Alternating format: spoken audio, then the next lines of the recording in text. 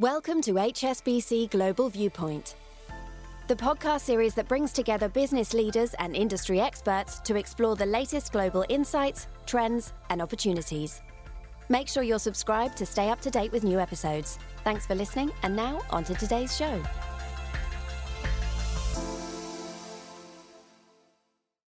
The following podcast was recorded for publication on Monday, the 7th of August, 2023 by HSBC Global Research. All the associated disclosures and disclaimers associated with it must be viewed on the link attached to your media player.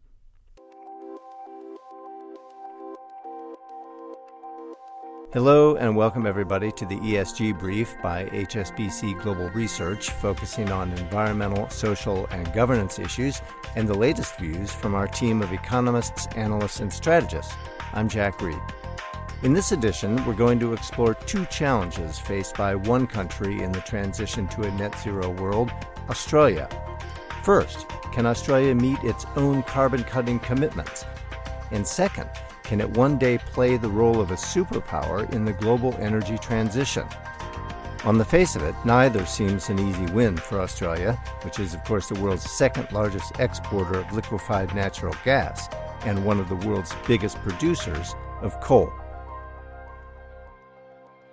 To explore these questions and look at some of the research we've done on these subjects, I'm joined by Paul Bloxham, our chief economist for Australia and New Zealand and Global Commodities. Paul, welcome to the ESG Brief. Where does Australia fit into the energy equation of the world today? Well, Australia is a very large exporter of commodities into the global system. We are the single largest exporter of iron ore in the world. The same with coking coal. We're the second largest exporter of thermal coal and one of the largest exporters of liquefied natural gas. And those are the main exports that Australia puts into the global system. A lot of them we sell into Asia. And so at the moment, we're a very large producer of and exporter of fossil fuel products to the rest of the world. And I guess the most interesting things are going to be around how we are going to then transition from that to selling the other products that we can produce, which are both renewables energy itself, because we've got a geography that's very supportive of that story. And also, of course, Australia is has got a lot of the sort of critical mineral resources that are part of the energy transition. So we are a big part of both that fossil fuel story, big energy producer, but also an increasingly important part of the energy transition story as well. From Australia's perspective, which of these minerals are key in the transition away from fossil fuels? Well, so we've got big reserves of the sorts of things that are in demand as we make the energy transition globally. One of the ones where we've seen a lot of investment recently has been lithium, obviously, which goes into the production of batteries. Australia is the largest exporter of lithium at the moment. It produces 53% of the world's production. We have the second largest resources available. And lithium's had a lot of investment going on recently. It's gone from an industry which exported about $1 billion worth of lithium in 2020 to estimated about $20 billion this financial year. So that's quite a step up. But it's not the only one. We've also got the rare earths. We've got the largest reserves of nickel, the world's second largest reserves of copper. We have reserves of cobalt. So there's a large collection of the critical minerals that are part of the energy transition story that Australia has in reserve, and there is investment going on in that space already. So fortunate to have big reserves of those minerals, plus there's great sunshine. Yeah, so I think this is a really critical story for Australia. We're a very large country, obviously a continent, but very sparsely populated. So there's a lot of space for putting solar panels and wind farms in place. It turns out we've also got very high quality solar. So not many people, lots of space and high quality solar. It's a sort of strong set of ingredients for being a large producer of renewable energy using solar. And then, we've got a lot of wind, particularly on the south of Australia. We're in the roaring 40s at that point. And so there's a lot of opportunity for potentially producing electricity using wind power as well. So if you look across the world, what you're looking for is countries that can produce solar and wind, but also have low population density. So it's actually feasible to build that sort of capacity in the locations that's required. So here you have a country packed with key resources, lots of sunshine, all valuable in the energy and transition. And yet, as you noted in your most recent research, Paul, Australia is a bit far back from the front line of net zero policy. How do you explain this? Well, a lot of this has to do with the fact that we are a large exporter of coal and gas, and there's a lot of vested interest in those industries. We've had a very checkered period of policy changes in terms of managing the energy transition. Back in 2012, they introduced legislation that put in place a carbon tax, but then we got a change of government 2 years later in 2014 and actually repealed the carbon tax. So the whole of the policy that was moving in the direction of making the energy transition then got unwound for a period of time. And it's not been until last year, 2022, when we got another change of government, that we actually saw Australia as a nation commit to net zero for 2050 and start to put in place more policies to try to achieve that. And that's really good news that that's what we're doing. I mean, I guess I look at it in two ways. One, yes, we are behind in terms of making the energy transition ourselves, but that also means that there's massive opportunity for investment as we do seek to do that. Part of the challenge, though, is that even with the policy changes we've seen, the current set of policy arrangements is not sufficient yet to even meet the goals that they have set for getting carbon emissions down by 2030 or the net zero goal by 2050. So there's more work to be done. Let's look at Australia in terms of the rollout of solar power and electric vehicles. How does it stack up against other nations in the OECD? Yeah, so if you look at Australia's own progress in terms of decarbonisation, it's the case that only 32% of Australia's electricity at the moment is produced using renewables, and it's still the case that 47% comes from coal. And then if you rank Australia relative to other OECD economies, that makes us 26th out of 38 OECD economies. And likewise with electric vehicle adoption, it's been very slow as well. It only accounts for 4% of motor vehicles on the road in Australia. And if you compare those numbers, I think in Europe it's more like 21%, and in the UK it's 15%.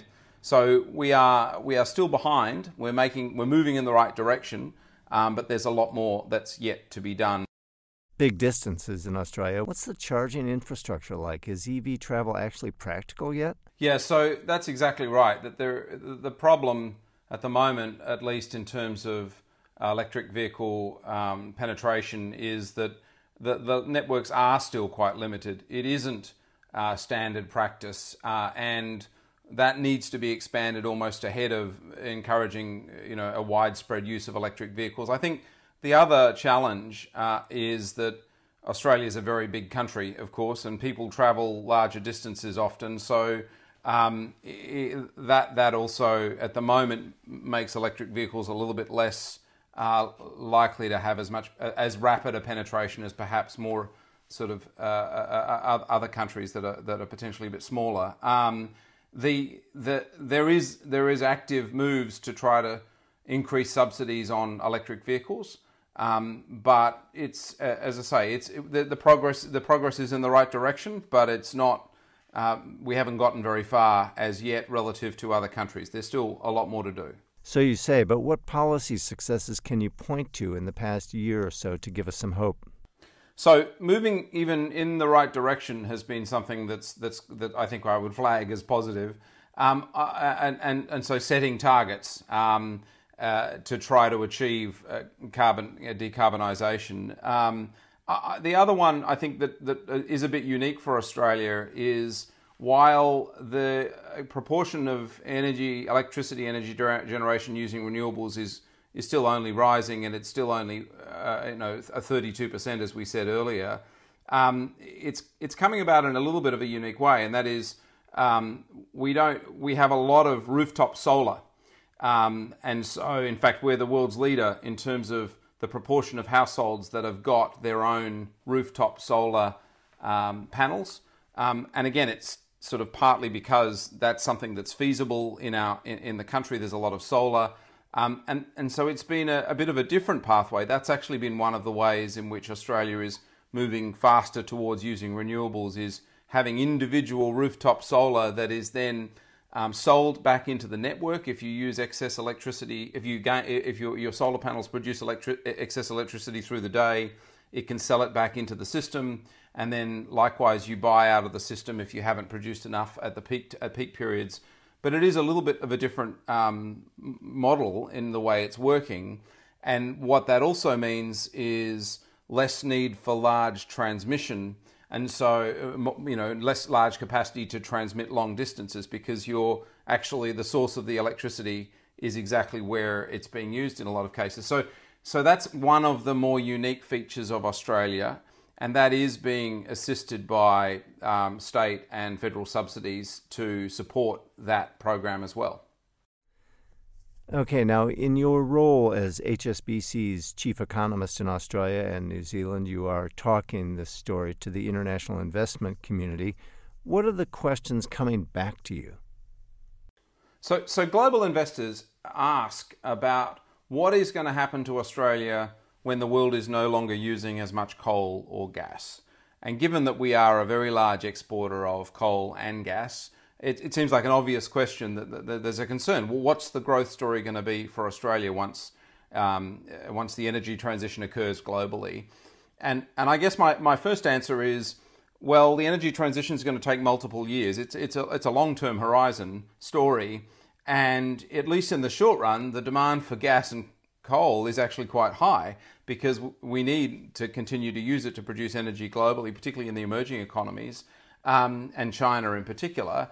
And we're not investing in much new large-scale capacity to produce these products. And so the price of these products is actually going to remain more elevated. We think that's likely. And of course the demand is going to be there. So at least in the short run, that's not such a negative story. But it certainly is the case. Eventually there'll be a transition away from using these products to using other products, renewables. And I guess then I get to say, well, Australia's also got huge capacity to produce renewable energy using solar, using wind, and then we can use it to make our own energy transition. But also there are other ways we can use it too. Now, one way of that happening is by using that green energy to produce so-called green hydrogen. That is one of the keys that you've raised in terms of Australia's energy transition. Well, Australia is already the first country to have exported hydrogen to Japan. There's investment going on in that space, and if you look at the estimates from the International Energy Agency, Australia is forecast to be, by them at least, the largest exporter of hydrogen in the world by 2050. So there's quite a lot going on in that space already. There's obviously a lot of scope for investing in that space, and that will help us to transition. That's not the only area, though. We've got to think also about, we've talked about this a bit already, the critical minerals, which there's more investment going on in capacity to export those products, and they'll be in demand.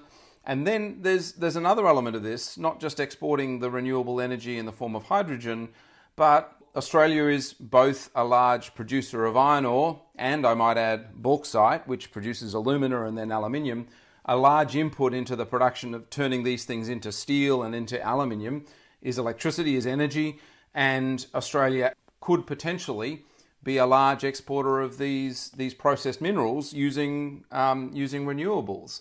And there are experts here in Australia who write a bit about this, and I think this seems about right, that the comparative advantage Australia has right now in selling fossil fuels to the rest of the world will be outweighed by our comparative advantage in being able to produce renewables that we can combine with the metals we have, and then potentially sell processed minerals into the global system that are produced using renewables. Now, this is a much longer term story, and there isn't much evidence of it happening quite yet, but you can certainly see the ingredients in place and the structures in place, and we have the geography to support that story.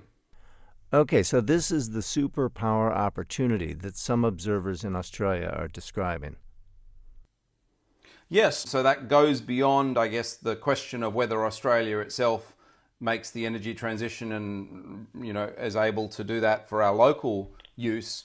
It heads much more into that direction of Australia could be a large exporter of renewables energy through processed hydrogen, potentially also through direct cables that could be laid between our Northern Territory and Asia. There's discussion and a potential project out there at the moment in that regard that could sell electricity directly into Indonesia or into Singapore, and then processing of minerals using renewables and then selling those into the global system, and therefore making us into an energy superpower, as it were, or a renewables energy superpower. We already are a large exporter of energy products in the form of coal and gas. So there's certainly ambition there, and there's certainly scope.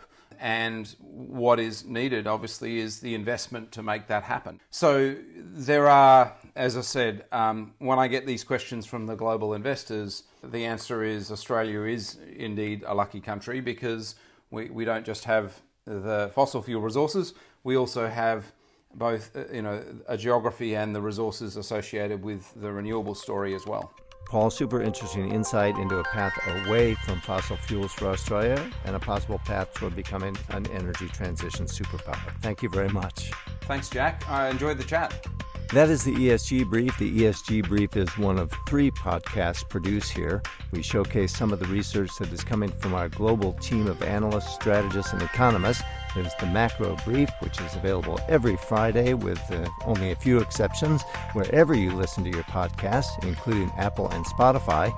And Under the Banyan Tree, our weekly focus out of Asia, that's hosted by Fred Newman and head of Asian Equity Strategy, Harold van der Linde.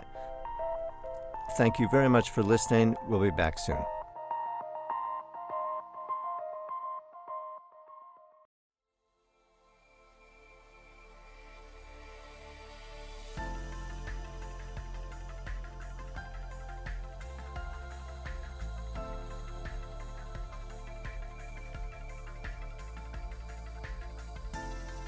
Thank you for joining us at HSBC Global Viewpoint. We hope you enjoyed the discussion. Make sure you're subscribed to stay up to date with new episodes.